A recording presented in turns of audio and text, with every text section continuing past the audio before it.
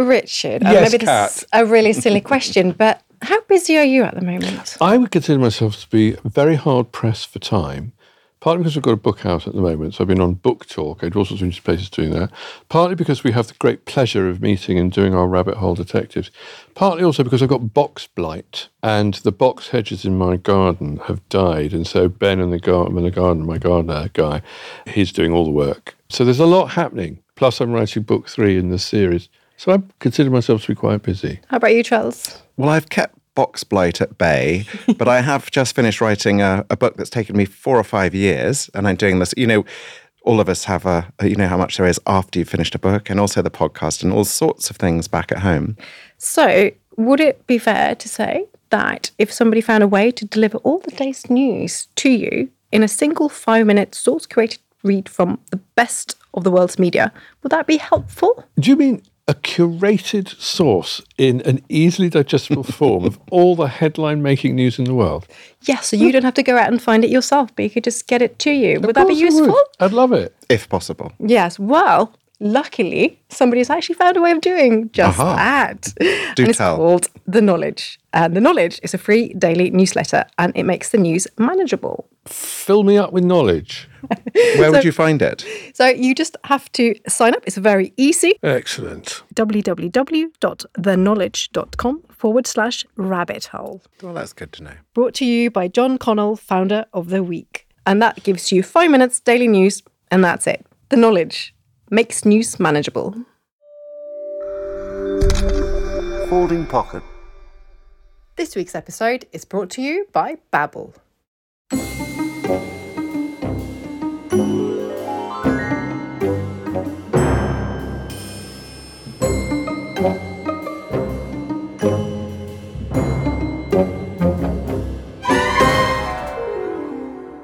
Welcome to the Rabbit Hole Detectives, a podcast where I, Dr. Kat Jarman, Richard Coles and Charles Spencer chase the provenance of historical objects, both real and metaphorical.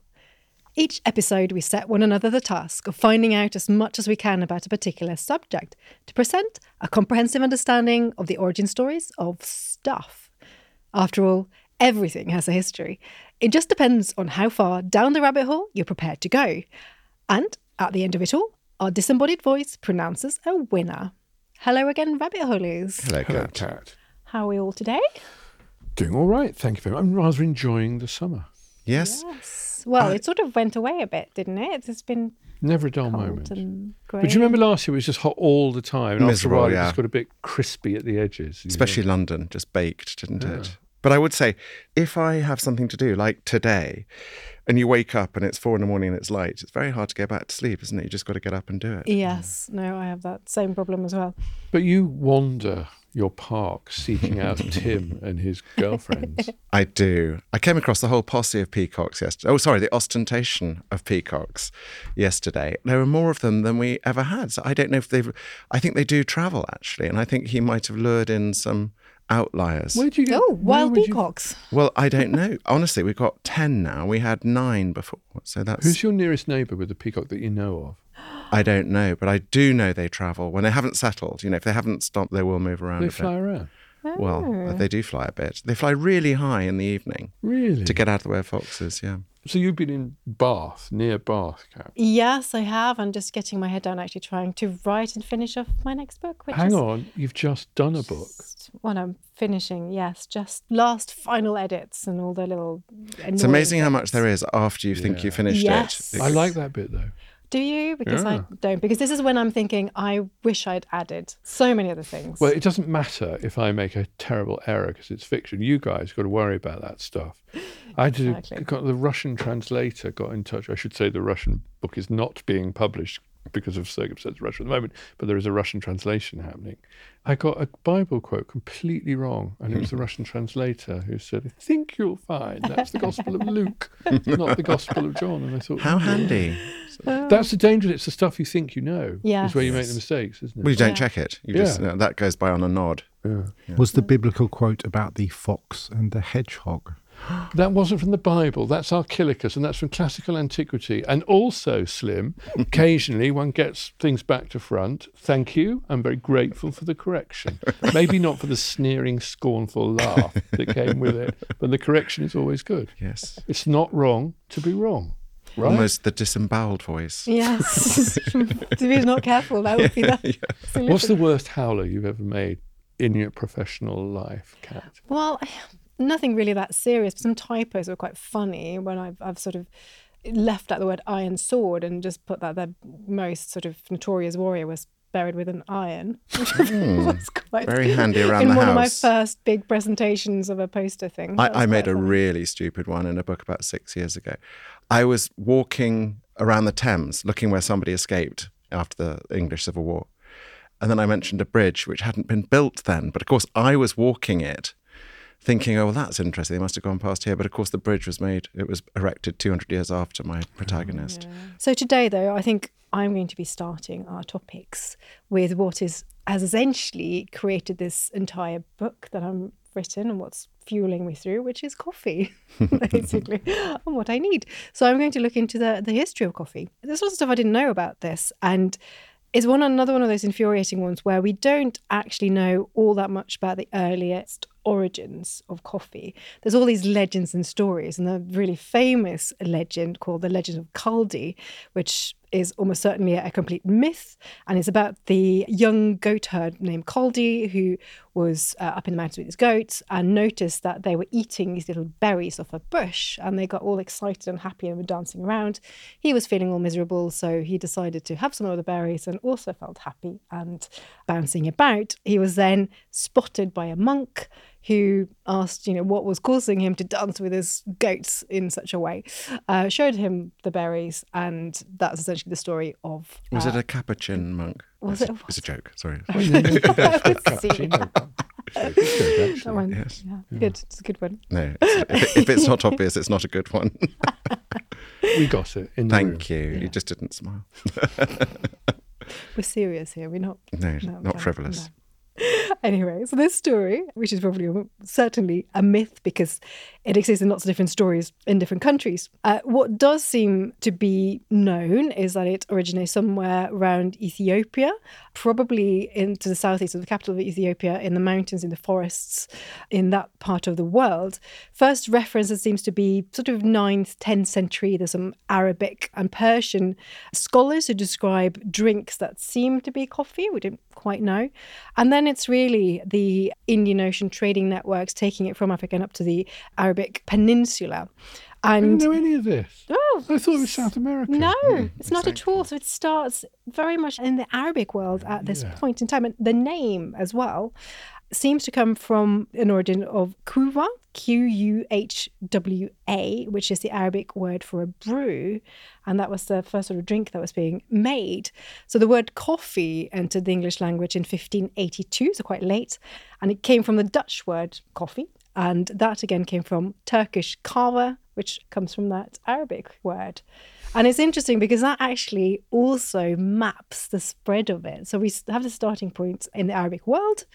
We have a reliable reference in 1454 where the Mufti of Aden, who's the sort of Muslim legal expert, imported goods from Ethiopia to Yemen. He was very familiar with the drink from Ethiopia, and when he got back to Yemen, he was ill. He'd seen all these people drinking this drink and wrote to ask for it to be sent to him because apparently it had medicinal powers as well. Apparently drank it, felt much better and realised he could stay awake. So he also recommended it to be used by dervishes. For whirling? Yes, whirling dervishes who needed to be very energetic and dancing in their prayers and their ritual behaviour. And from this sort of early point in the 15th century, it's actually quite a lot of a religious drink. And so it's got lots of religious connotations. There's used so that you can stay devout, you can stay awake and you can pray and, whatever energy you need. So I had this idea, Kat, that it was used in Mayan religion or something, but I'm completely wrong about that. They were using psychoactive stuff, but it wasn't coffee. No, so coffee really originates in the African Arabian Peninsula, and that's where it starts. It doesn't spread to the New World until much later. And what's really interesting is that it becomes very, very popular in Mecca. And that's where the earliest coffee houses start. And the coffee house becomes, the big key, really. And they become places where people gather, they drink this really nice, energetic drink. There's games, singing, dancing. That doesn't go down very well with the Muslim authorities because there's lots of behaviour that shouldn't really be doing all of this. So it really starts just centuries of people trying to ban coffee and coffee houses. First ban comes in 1511. The governor of Mecca really dislikes what's going on in these coffee houses. So he says, no more of that. Keeps on being overturned by the people going, no, this is a brilliant drink because it keeps you awake. It then goes across to Constantinople, and Turkish coffee really becomes a huge thing. Again, coffee houses spring up. And one of the keys really is that it was a popular drink with all the different classes. So unlike so many of the other commodities, it's not an upper class thing. It's not sort of special. It's very much for everyone. Coffee houses, again, are hugely popular, these wonderfully decorated places. And then it's really in the 17th century that it starts to travel to Europe, probably via Venice, first of all. So it goes to Italy, the Italians obviously loving their coffee, and it goes to Paris. And various Europeans write about it, they discover it in the Middle East. And that's sort of the start of this coffee house. And I think what's so interesting in all these locations is that the coffee house is something very different from tavern or what becomes pubs later on, because they're very much filled with alcohol, but actually in Muslim world, obviously you don't want to drink alcohol, so you have something else that you can meet and gather. They're not linked to any religious authorities, so they're secular, they don't have, it's not like a church or anything like that. People can meet from all different parts of society. And that's really the key. And they come to England in the 17th century. Oxford has the first of them, in fact. And again, it's this sort of meeting, sitting there, talking, and it comes at a time where that sort of social context is really important, and also lots of politics being discussed. Some of them become known as penny universities, actually. That's lovely. Great. Yeah, because you can actually have, pay a penny for a cup of coffee and learn things. They become centres of news, and actually various periodicals are actually founded pretty much in coffee houses. Samuel Pepys gets lots of his stories and knowledge from the coffee houses. The Tatler and Spectator were founded in 1709 and 1711. And apparently collecting stories from coffee shops. So what, eavesdropping or interviewing? No, we're just talking the stories that are being told. And these periodicals have been described as the coffee house put on paper. It's so interesting, isn't it, that it's different intoxicants produce different effects. So if you went to the tavern, a brawl, perhaps would be what you come up with. But if you went to a coffee shop, everyone's full of beans, aren't they? And thoughtful and articulate, perhaps. Yeah, yes. And it's becoming in this sort of early Enlightenment as well. So people are interested in sharing knowledge. They're not interested in just sort of getting more and more drunk. I like the classlessness thing too, because I imagine if you were well-to-do, you wouldn't risk it in a tavern for the reasons Richard's touched on. But coffee, it's fine, isn't it? You're not going to get someone drunk and obnoxious in your face. You're just going to have lots of very upbeat people. You might get a pungent Whiggish opinion. But that's okay, isn't it? Yes. Very much up my street. There are places where people talk and discuss business as well. So it's sort of serving a new purpose. This wasn't really something you had before. Do you know why it was Oxford, though, Kat? Is it just it had to start somewhere? It seems to be possibly linked to the universities, I think. The fact that you've got that sort of context. And the first London one is established in 1652 by somebody called Pasque Rose, who was an Armenian-born servant of a British merchant named Daniel Edwards. And he took Pasque back with him. And apparently the story goes that Edwards was getting fed up with entertaining people at his house. So he sent them to Pasque's stall where he could serve coffee to people in St. Michael's Alley, and quite conveniently was near the Royal Exchange Centre of Commerce as well. So you have all these London merchants being able to meet and talk business. Do we know how they prepared it? Possibly. I mean, but I mean, did they obviously it was roast, obviously, and then ground? How do you have it, Richard, in the morning at home? How would you do it? Huge controversy. So I have a sort of half-size cafetiere. Yes. Because I could just about cope with that. Because I get up early, right, and I'm stumbling around. I also got a sort of coffee maker thing, and sometimes I will treat myself, if I have a guest, I'll treat them to a proper coffee, but it's a bit of a palaver, to be honest. But then I have my friend came and stayed who lives in Spain, who has one of those screw-together aluminium jobs. That's what I have. Yeah. Well, that's the only way to have coffee. He It's just fantastic. mocks me for having coffee in any other way. So my mother and stepfather used to have that. So I think it's partly what you grew up with, isn't it? And I don't like the machines where you just pop in a pod and all that. It just doesn't taste right. It's the ritual in the morning and the smell is stronger, I find. And it's just, I don't even always drink it. It's just a nice thing to have in the room. I was surprised when I first went to Scandinavia about how much coffee was drunk there. Yes. So much coffee. Yeah. Yes, I think we are some of the highest consumers of coffee. But In isn't the part world, of that actually. because famously alcohol's so exorbitantly expensive and you've got to get a stimulant somewhere? I'm sure that's part of it as well. And obviously in the winter, it's so dark and miserable. You need Yes. something to actually perk you up. But people don't really have milk, so it's just black coffee Yeah. as well. And then in the north, in a lot of places, you mix it with moonshine as well, alcohol. So you have this pretty horrendous where you have a cup of, so that the way apparently you do it is you have a cup of coffee, you fill it halfway with coffee, and then you put a coin into it, and then you pour enough moonshine on the top till you can see the coin. Shut And up, really? Well, I had to say, my house burnt down in South Africa about 20 years ago. And I went to a friend of mine who had a vineyard just outside in Cape Town in Stellenbosch. He said, I hear you've had a disaster. And I said, yes. I was still in the clothes, smelling of smoke. And he passed me the perfect antidote, which was a triple espresso with equal parts grappa. Oh, what a brilliant idea. Yeah. Well, there we go. Same In sort of thing. Valencia, a city I know well and love very much, they have this thing, it's the local people, it's called cremaet. And you have it usually at the end of a meal, and it is densely rich, thick espresso with a sort of creamy thing and a sort of sugary thing and a kind of rummy thing. So it's sort of stripy and sweet and layered. It's absolutely delicious. And you would drink it very happily in Valencia. And you Yes. wouldn't even think of drinking it anywhere else. Difficult to pick my favourite fact, but I did think this one was quite funny. We were just talking about machines, coffee machines and coffee makers. Yeah. The most interesting one of those probably is the espresso or IS espresso, Oh. which is a specially designed Italian coffee maker for use in space on the International Space Station. Thank God. Because obviously you can't just have Can't go without. sort of or the instant coffee thing, which is no good. So in 2015, this espresso machine was launched up to the ISS, so they wouldn't have to have freeze-dried coffee anymore. So brilliant. And it's really it's interesting because actually it's quite difficult to make decent coffee in space. Of course. You haven't got the pressure. You have to work out what to do with the hot water so that the bubbles don't just go everywhere. Little bubbles flying through space. Zero gravity coffee. Yeah. They've got these sort of capsule type things, pouches for the water, gets it up to 75 degrees Celsius and replicates the water pressure on Earth. And then it sort of comes out into a little pouch at the end and apparently needs to be strapped to the wall with sort of bungee cords. That's well. Genius. Well, But, you know. the essentials. Yeah, exactly. I was in the wilds of Sindh, northwest India, Pakistan border, and I was travelling with people. We were on this bus. We were like a really long way from anywhere where the normal things you would expect to find in somewhere like London would have. And there was a chai cellar, a little chai cellar sitting cross-legged at the side of the road, boiling up some water and everything. And stop! There was a queue of 12 people saying to him, can I have a skinny macchiato with the dash on the side?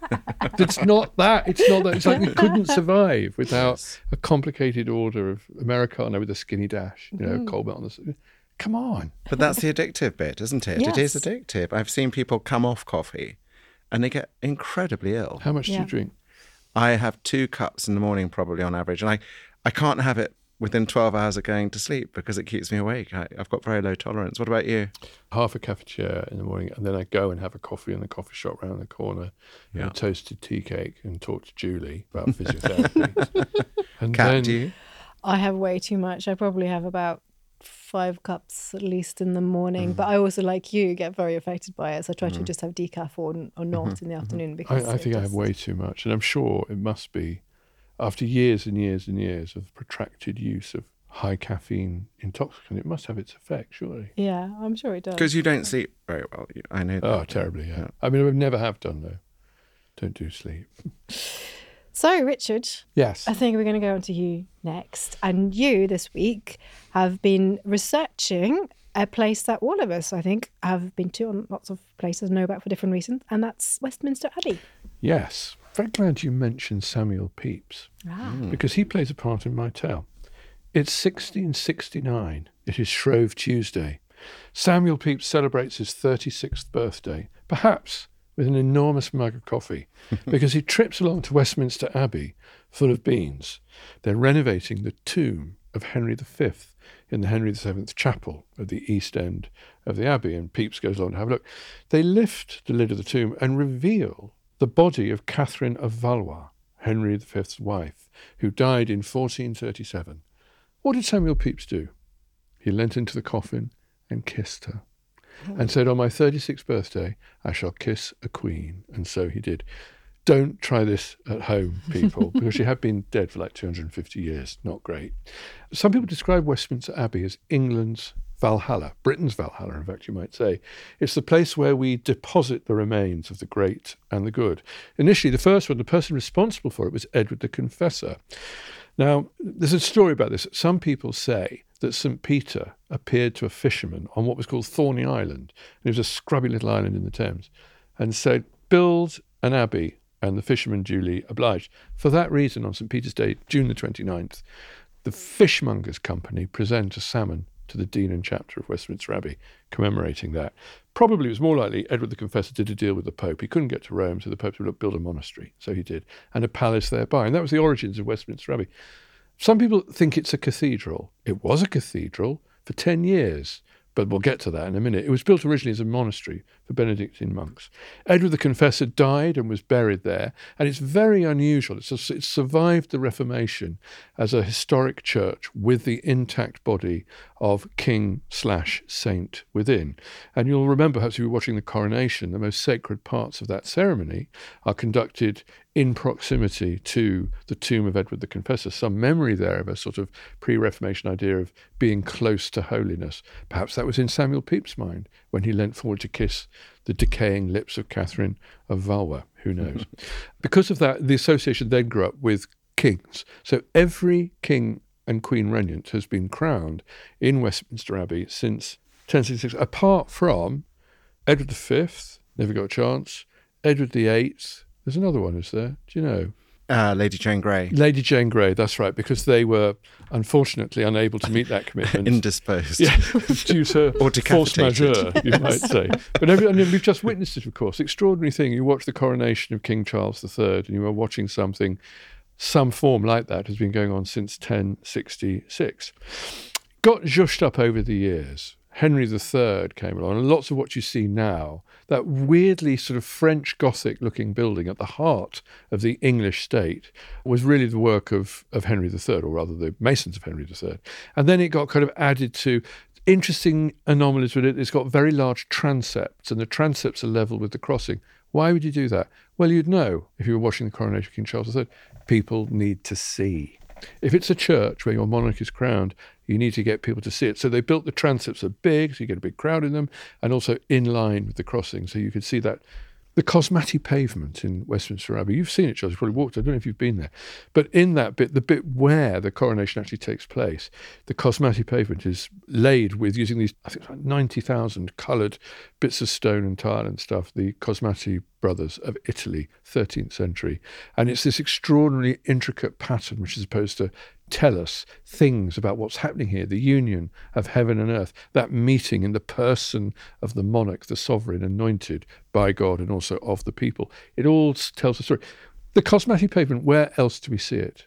In Holbein's The Ambassadors. Oh my goodness, yes. That painting full Yes. of symbolism and puzzles and things. Well, they stand on the Cosmati pavement in that painting. The oculus, which is the very middle bit, is the bit on which the throne is placed, and upon that throne the sovereign sits and is crowned. Also with the stone of Scone container. A little bit complicated. Stone of Scone, the stone of destiny, kept at Scone Abbey, I think it was, until 1296, when Edward Longshanks, on one of his various expeditions, conquering everybody, removed it, and it came to Westminster Abbey, and every monarch has been crowned on it since then. Interestingly, stolen from the Abbey in 1950 by 4 students from Glasgow University. Do you know about that? No, never heard of that. So there is the Stone of Destiny, is kept there in a little sort of shelf underneath the coronation chair, it's actually called. And then on Christmas Day, in 1950, they belonged to the Covenant, which was of people who thought there should be devolved powers in Scotland, related to independence, but not quite the same thing. And they thought for a kind of jape they would nick it. So they cleverly got in. Story goes, of course, that they removed it with such vigour that it broke in half, and it didn't re-break. But that's not how the Stone of Destiny broke in half. Do you know how they think it did? The suffragettes. Oh. Did you know the suffragettes bombed Westminster Abbey in 1914? I had no idea. Well, I don't know about this either. But the suffragettes had a bombing campaign and an arson campaign, described themselves as terrorists and were indeed prosecuted for terrorist offences, though they didn't quite call it that then. But they had fellow travellers who made up gelignite bombs for them. And one bomb detonated in Westminster Abbey while they were tourists. And there were about 100 people in there at the time. And they think that that's actually, if it didn't break the Stone of Destiny, it certainly damaged it seriously then. So they nicked it. They drove it away in two pieces in Ford Anglias, but it was so heavy that the pathetic suspension on the Ford Anglias didn't work very well. And one of them was left in a field near Rugby. And eventually they got it up to Scotland. They got a stonemason to put it back together again. And they left it on the altar at Arbroath Abbey, Arbroath Declaration, that great statement of Scottish aspiration to independence. And eventually it was taken down to Westminster Abbey again. Then, of course, in 1996, I think it was, John Major sent it back up to Scotland. And then it's been up and down ever since. Came down, of course, for the King's coronation. So that sits in the throne. When you see the coronation chair itself, it's this hacked up old bit. It used to be gilded, but that's all come off because you rubbed it for one thing or another. Carved with the initials of the scholars of Westminster School there's one, 1800, I can't remember his name, but he slept in it overnight. So he's the person who's had the longest occupancy of the coronation chair. It's this Westminster boy who slept in it in 1800. And of course, around it, I don't know, it's a sort of pageant of English history in the dead. It is a place that Washington Irving described it as a place of death, and indeed it is. Heartbreakingly, Elizabeth I and Mary Queen of Scots united in death in the Henry VII Chapel. Henry VII Chapel, beautiful tomb to Henry VII, made by a Spanish sculptor. You'll help me out here, Mr. Blunderbusses. I think it was Torrigiano. But Torrigiano ended up in England. Do you know why? No. Because he had a fight with Michelangelo and broke his nose. That's so anyway, fantastic. That's the reason why he did up Henry VII's tomb. And around that, you've got Henry V, you've got all sorts of kings and queens. Last one to be buried there was George II, I think, and thereafter Windsor or Frogmore, where they're traditionally buried. Richard, when did it become a place of national celebrity for authors and poets? Well, it kind of crept up on people. I mean, Chaucer, of course, in Poets' Corner, went in the 14th century. Yes. But Chaucer went in because he was actually an officer of the crown, not because of his distinction as an artist. Full of wonderful, wonderful things. You've got monuments there the scientists, for example. Isaac Newton, I think, was the first scientist really to be buried there. Stephen Hawking was the last. Of course, yes, I remember that. Poets galore, of course, Shakespeare, because he went up to Stratford-upon-Avon. Ben Jonson is there. Some awkward moments. In 1907, I think it was, Mrs. Burdick Coutts, who was a great philanthropist, was expected for burial. Her ashes were expected, but unfortunately there was a mix-up and they sent her entire body instead. So they had to bury her standing up. Oh, and same with Ben Jonson. Really. Well, space is limited. Yes. You think about it, you are England, Britain's Valhalla. Yes. It's absolutely full. You've got admirals, you've got generals, you've got poets, you've got artists, it's ashes now. Dickens didn't want to be buried there. Quite often, people ended up getting buried there because the nation decides that they merit it, even though they might not want. Dickens wanted to go to Rochester Cathedral, local boy. Didn't get that wish. Darwin is buried there. Of course, some people might think, Darwin, what's he doing in a great church? Well, the Dean of Westminster will tell you that it doesn't really matter whether you're signed up to this programme or not. The nation wishes to acknowledge your contribution to our life in that way. I could go on. I'm not going to, but I can tell you my favourite fact. Oh, yes, please. Westminster Abbey has the oldest working door in England. Oh, that's wonderful. It's a door from one of the cloisters to the chapter house. You know about this? I did. I was about to say it, so I'm glad I didn't. Well, correct me if I'm wrong, because you know better than me. It's a rough-hewn door made from 5 planks of oak. The door dates to 1050. The oak it was made from, they did some dendrochronology, as it was called, and they figured out that it was growing in Hainault 1,000 years ago. That's still in use today, but maybe you can correct, because that's slightly anecdotal, I think. Do you know better than that, Kat? I don't actually know the precise details, but that sounds about right. But it's definitely, the oldest door, definitely Anglo-Saxon period. And it's remarkable. And it probably had been in the place, because we do have some archaeological evidence for that early monastery and that site. Not a lot, but certainly some of it. And it's incredible. Well, and also my friend Bob, who was a canon of Westminster, just used it every day. And he sort of showed it to me. So, by the way, this is the oldest door in England. Very serviceable piece of furniture. Did a good I job. love those things, though. And there's a church near us in Warwickshire with the oldest pair of spectacles carved into the woodwork there. And Really? Above the pew. It's a man wearing spectacles from whenever it is, 1200 or something. Well, in the village of Little Cransley in Northamptonshire, you'll find the only depiction in stained glass of somebody smoking. That's amazing. Churchill. Oh, It's a memorial window to the Second World War, and Churchill has a cigar. Yeah. Excellent. So Love that. I'm reluctant to say this because it sounds like a sort of massive boast, but it's nothing to do with me. But I was actually christened in Westminster Abbey, not because of me or my family, but because the Queen was kind enough to stand as one of my godparents, and it was convenient for her. Handy for her. So did you get a birthday card from the Queen? Yes. And the best present I ever got from her was when I was at boarding school, and it was quite a tough boarding school. I got from her a very small radio that looked like a book. So I could sneak it up to my dormitory and listen to it under my pillow, to Radio Luxembourg. What an amazingly Love that. thoughtful present. It's brilliant, isn't it? That's But great. does it say to Charles Love from... From his godmother, Elizabeth R. Oh, really? Yeah. And you got christened in Westminster Abbey, surrounded by the first full-length portrait of an English sovereign, Richard II. Oh. And also, Tomb of the Unknown Soldier, thanks to an army padre who in 1920 thought, he'd been through the First World War, we need to commemorate the anonymous, the lost, not just the great and the good. And so the unknown soldier was exhumed from a battlefield. They knew that he was a British soldier, they didn't know anything more about that, and was buried in Westminster Abbey. And the first royal bride to leave her bouquet on it was the Queen Mother, Elizabeth Bowes-Lyon, when she married the Duke of York, later George VI, in memory of her brother Fergus, I think he was killed in the First World War. Right.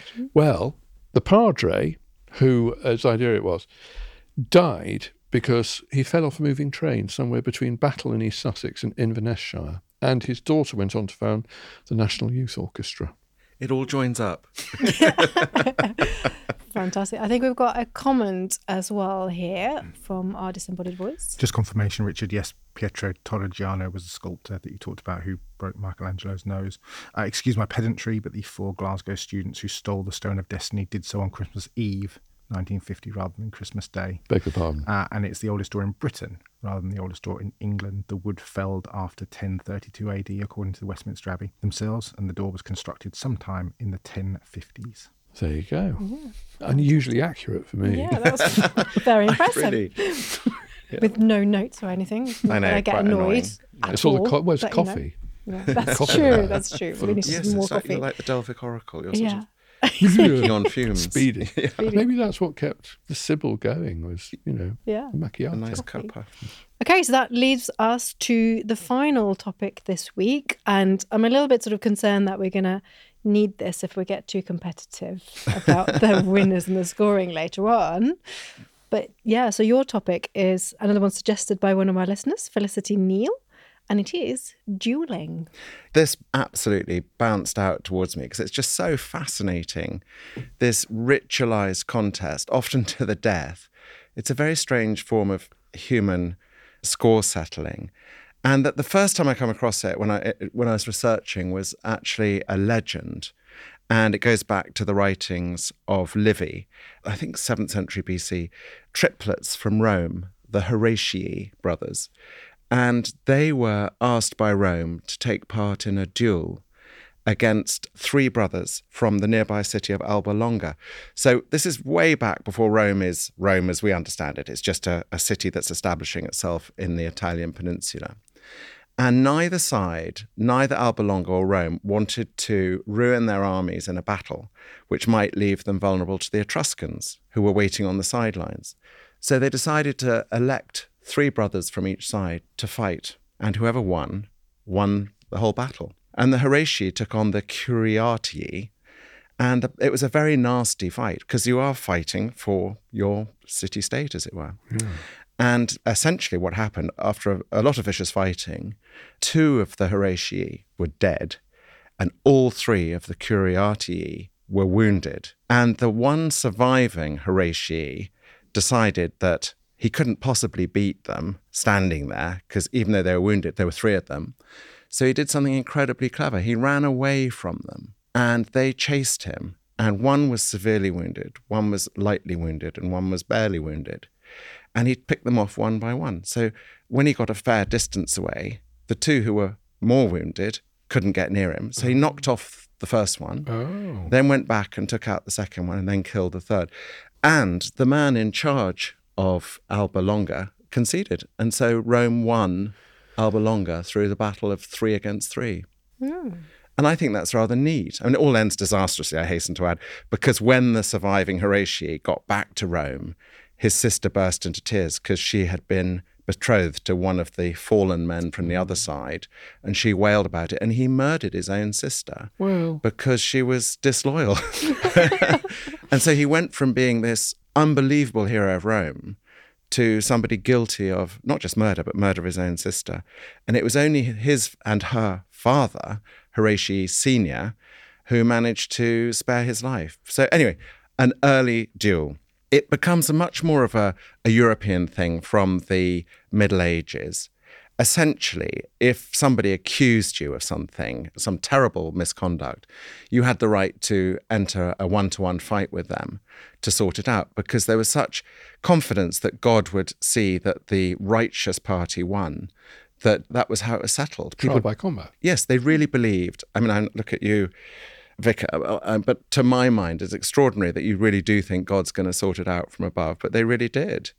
And you find that this practice was brought into the British Isles by William the Conqueror after 1066, this trial by combat. But it didn't really settle here as a concept that the church liked. And about 1215, actually the year of Magna Carta, but entirely separately, the church decided to disallow it. It wasn't something they wanted to encourage at all. We think it probably all started in Italy in the Middle Ages. It started to proliferate across Europe and reached its peak in the 18th century in England. And a code was drawn up in the 1770s, which had 25 rules. If somebody wanted to have a duel with you, there were rules to be adhered to. Who made the rules? It was called the Irish Code of Duello.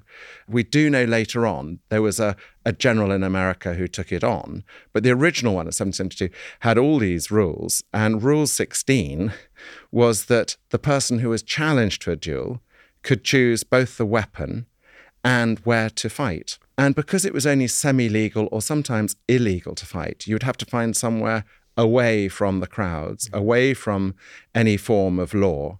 But at the same time, it became customary to have a second present, I think for moral reinforcement. Are you free Tuesday? Yes. But also, there was the idea that it should be an ordered process. I mean, obviously, to our minds, the whole thing is barbaric.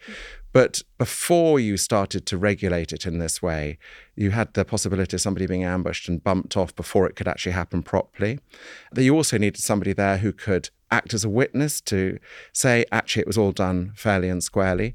And also, quite often, they would have medical assistance nearby, because not all of these fights were fights to the death. They were points of honour, usually, and sometimes honour could be satisfied before death was reached. Our disembodied voice has a comment. You mentioned about Code Duello. It was established at the Clonmel Summer Assizes of 1777.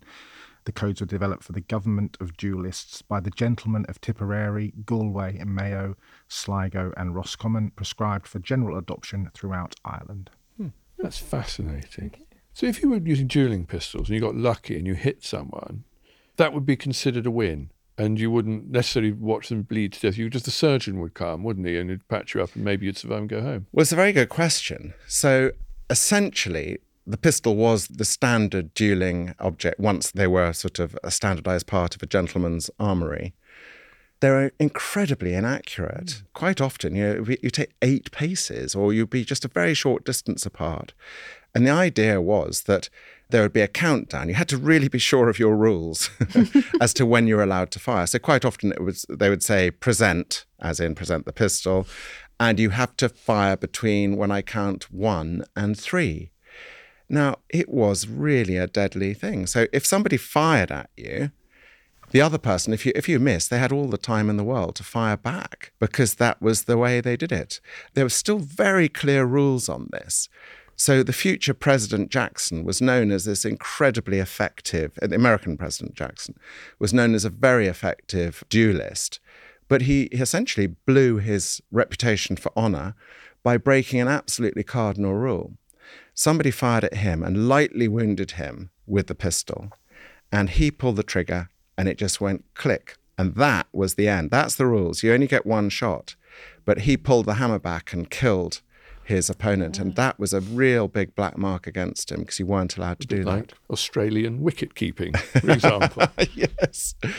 But also, if I'm touching on American duels, I suppose the most famous one of all is Hamilton. Yeah. And there's still this great query, was Hamilton always going to shoot? So for those who haven't been to the musical, which must be very few people, or know the story, Hamilton essentially goes into a duel with the vice president, and the vice president fires and hits Hamilton. And Hamilton is then seen as gentlemanly firing into the tree above. But it was quite clear that he probably was in agony and just released the pistol without knowing it. Because we know that when he was lying there mortally wounded, he said to the people with him, watch out because the pistol's still loaded. So he didn't probably know that it had gone off. Because he was in shock. He was in shock. But do you know, I know this is a very obvious point, but it was extremely agonizing. He was hit just above the hip on the right side. And he could not believe the agony. And this is what you hear from the lips of these incredibly brave men, often, I mean, military men, when they hit, they cannot believe it. And also, the ones who were mortally wounded seem to have known they were mortally wounded. They say, I'm done for, I'm dead, I'm going to die. And quite often they perform these duels without letting their families know, and they'd be taken home and they'd make sure, if they were still conscious, that their wife or children didn't see them in this final agony. But it was a brutal thing. It was a great boon for romantic literature and opera, wasn't it? I mean, there's so many wonderful scenes of duelists. Yes. Well, you're absolutely right. And of course, that fed the appetite for it. I mean, in the very late 18th century and up till the American Civil War in the 1860s, the American Navy lost 2/3 of the number of officers to duels as they did in combat. So, of course, you get these governments being absolutely rigidly against duels, said it's a disastrous idea, it's costing us manpower. But people went ahead. And part of the problem is Sir Walter Scott. So Sir Walter Scott saw this as a great chivalric thing, and you must rise as a gentleman to defend your honour, etc. And this had a particular resonance in what we consider the deep south of America. They really bought into that chivalric idea. So even when it started to die out in the 1840s and 50s in the north, it still had a home in the south. We lost some great talent to duelling, didn't we? I mean, didn't Pushkin die in a duel? Pushkin did. Wellington could have. He was in a duel as a 50-year-old senior politician. Really? He was challenged by the Earl of, is it Winchelsea or Winchelsea? Anyway, Winchelsea hadn't quite grabbed the fact that Wellington was anti-Catholic and thought he was pro-Catholic. So took him on in fact, Wellington took him on in a duel. And they both managed to miss each other and all honour was settled. In the 1840s, Abraham Lincoln was involved in a duel. Very clever man. He was challenged to a duel. He wrote a defamatory piece in a magazine about a political rival, and the political rival challenged him to a duel. So, as I mentioned earlier, Abraham Lincoln could choose how the duel was going to be. And he insisted that there must be a 10-foot plank between the two of them. And also they must use broadswords. And his thinking was that Abraham Lincoln, I didn't know, was a strapping 6'4", and his opponent was 5'9", and he thought, I'll have the advantage if there's 10 foot between us. And if you went between that 10-foot plank during the fight, then you forfeited your life. Anyway, luckily, possibly America's greatest president was saved by a mutual friend begging them to see sense and not fight each other. But it is amazing that the moral pressure. So going back to south of United States, as we call it now, if you didn't rise to the occasion, if you ducked the duel, your name would be publicly written up as a coward. Yes. Well, I think I'd prefer that to being shot or butchered. I'm a love and not a fighter. Right? Yeah. My favourite, have you seen the photographs of the Heidelberg duelists? No. Oh, amazing. There's a suite of photographs that were taken, I guess, 1900, maybe the late 1890s, because the University of Heidelberg students traditionally duelled. And, you would have your duelling scarves, so Germans of a Well, certain... that was a big thing, yes. They would have the scars were enormous. Their faces were half carved off. But that was a sign of immense masculinity and bravery. It was a plus. It looked like someone had had some sort of terrible facial cancer or something, and yet they proudly boasted these disfigured faces as signs of their amazing bravery. In India, in ancient India, they used to have these duels for the sort of warrior class. And I'm not sure if I'm pronouncing it right, and forgive me if I'm not, but it's called something like the Nayuda. And if you were an ancient warrior or aristocrat, it was very shameful to just die peacefully in bed. So you would challenge someone to a duel. So you died in a fighting mode, and that was considered very good. Don't get ideas, Charles. But what I really enjoy, there's a French one I really enjoy. In 1808, these two men fell out over a mistress, incredibly French thing to do. And they decided to have a duel while in balloons in 1808. And so they took blunderbusses up into the air because it was thought very elegant, using the latest technology, a balloon. And the first person who fired missed, and the second one popped the balloon and his opponent was duly shattered. But what an amazing way to finish someone. And the French, they are quite good at this. Another one, these two young men had a disagreement while they're playing billiards, and one challenged the other. And so he said, we will have a duel with billiard balls. And he got first strike, and he did lots of pretend throws, waited till the man had sort of given up ducking, and killed him with a billiard ball. Well, the billiard ball was a favourite weapon in prison, actually. So if you wanted to really cause some damage to somebody in prison, an inmate would take billiard balls and wrap them in a sock and whack them with that, and you could do a lot of damage to somebody with that. Imagine. Do you have a favourite fact at all? I have my favourite fact of all time, actually. Wow. Which is that in 1862, Otto von Bismarck, the minister-president of Germany, actually he loved a duel, but he chose to challenge a man who was a very good politician and also a physician, a father of modern pathology, called Rudolf Virchow. He challenged him to a duel for daring to doubt his integrity. And Virchow chose sausages as the dueling weapon. And essentially, one was laced with a particularly fatal worm, and the other was clean. And he said to the president, you choose. One of us is going to die. And von Bismarck thought this was absolutely absurd and ducked the duel, which was very clever because he would probably have won. But duel by sausage is just brilliant. There's nothing worse. Oh, well done.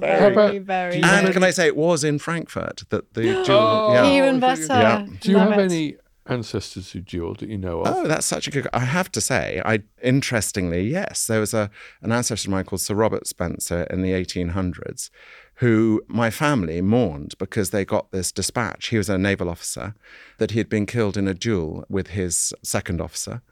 And it turned out not to be true at all. And they celebrated like mad. But he died on the way home from some disease he picked up in Egypt. So it didn't, it's rather, but yes. So he didn't have a duel. But not a noble death. But you see, I would quite like to, if I had to die in a duel, I wouldn't mind that. A noble death, I'd have thought. I think quite a long death. It's very unlikely with a pistol. There was one man who was a very accurate shot who could kill people at 100 paces. Really? With one of those pistols, incredible. And essentially he became tormented by how many people he killed and finished his own life by turning that pistol on himself. Oh, well, maybe not then. There's not really an upside to it. I'm just worrying when you get to the end of your own life, Giles, I think the appropriate death for you might be a duel. I just said Kat's probably better qualified than I am. Yes. As an opponent because of all her Viking knowledge, you see. Well, I do have my sword. And the mattock. She's lethal with a mattock. That's and you true. have a sword. That's true. I have a sword. I have a Viking sword at home. Come on. I'd be So there we useless. go. I'll come along. I'll be your second or maybe third. Oh, the Vikings, so they had a shield bearer because you got 3 shields. So you can be my shield bearer. I'll definitely be So your like shield once, might manage to get one of my shields, you can give me the next one and then bearer. It'd be a finish great him off. last episode, wouldn't it? when you It would think be. about That's the way to go.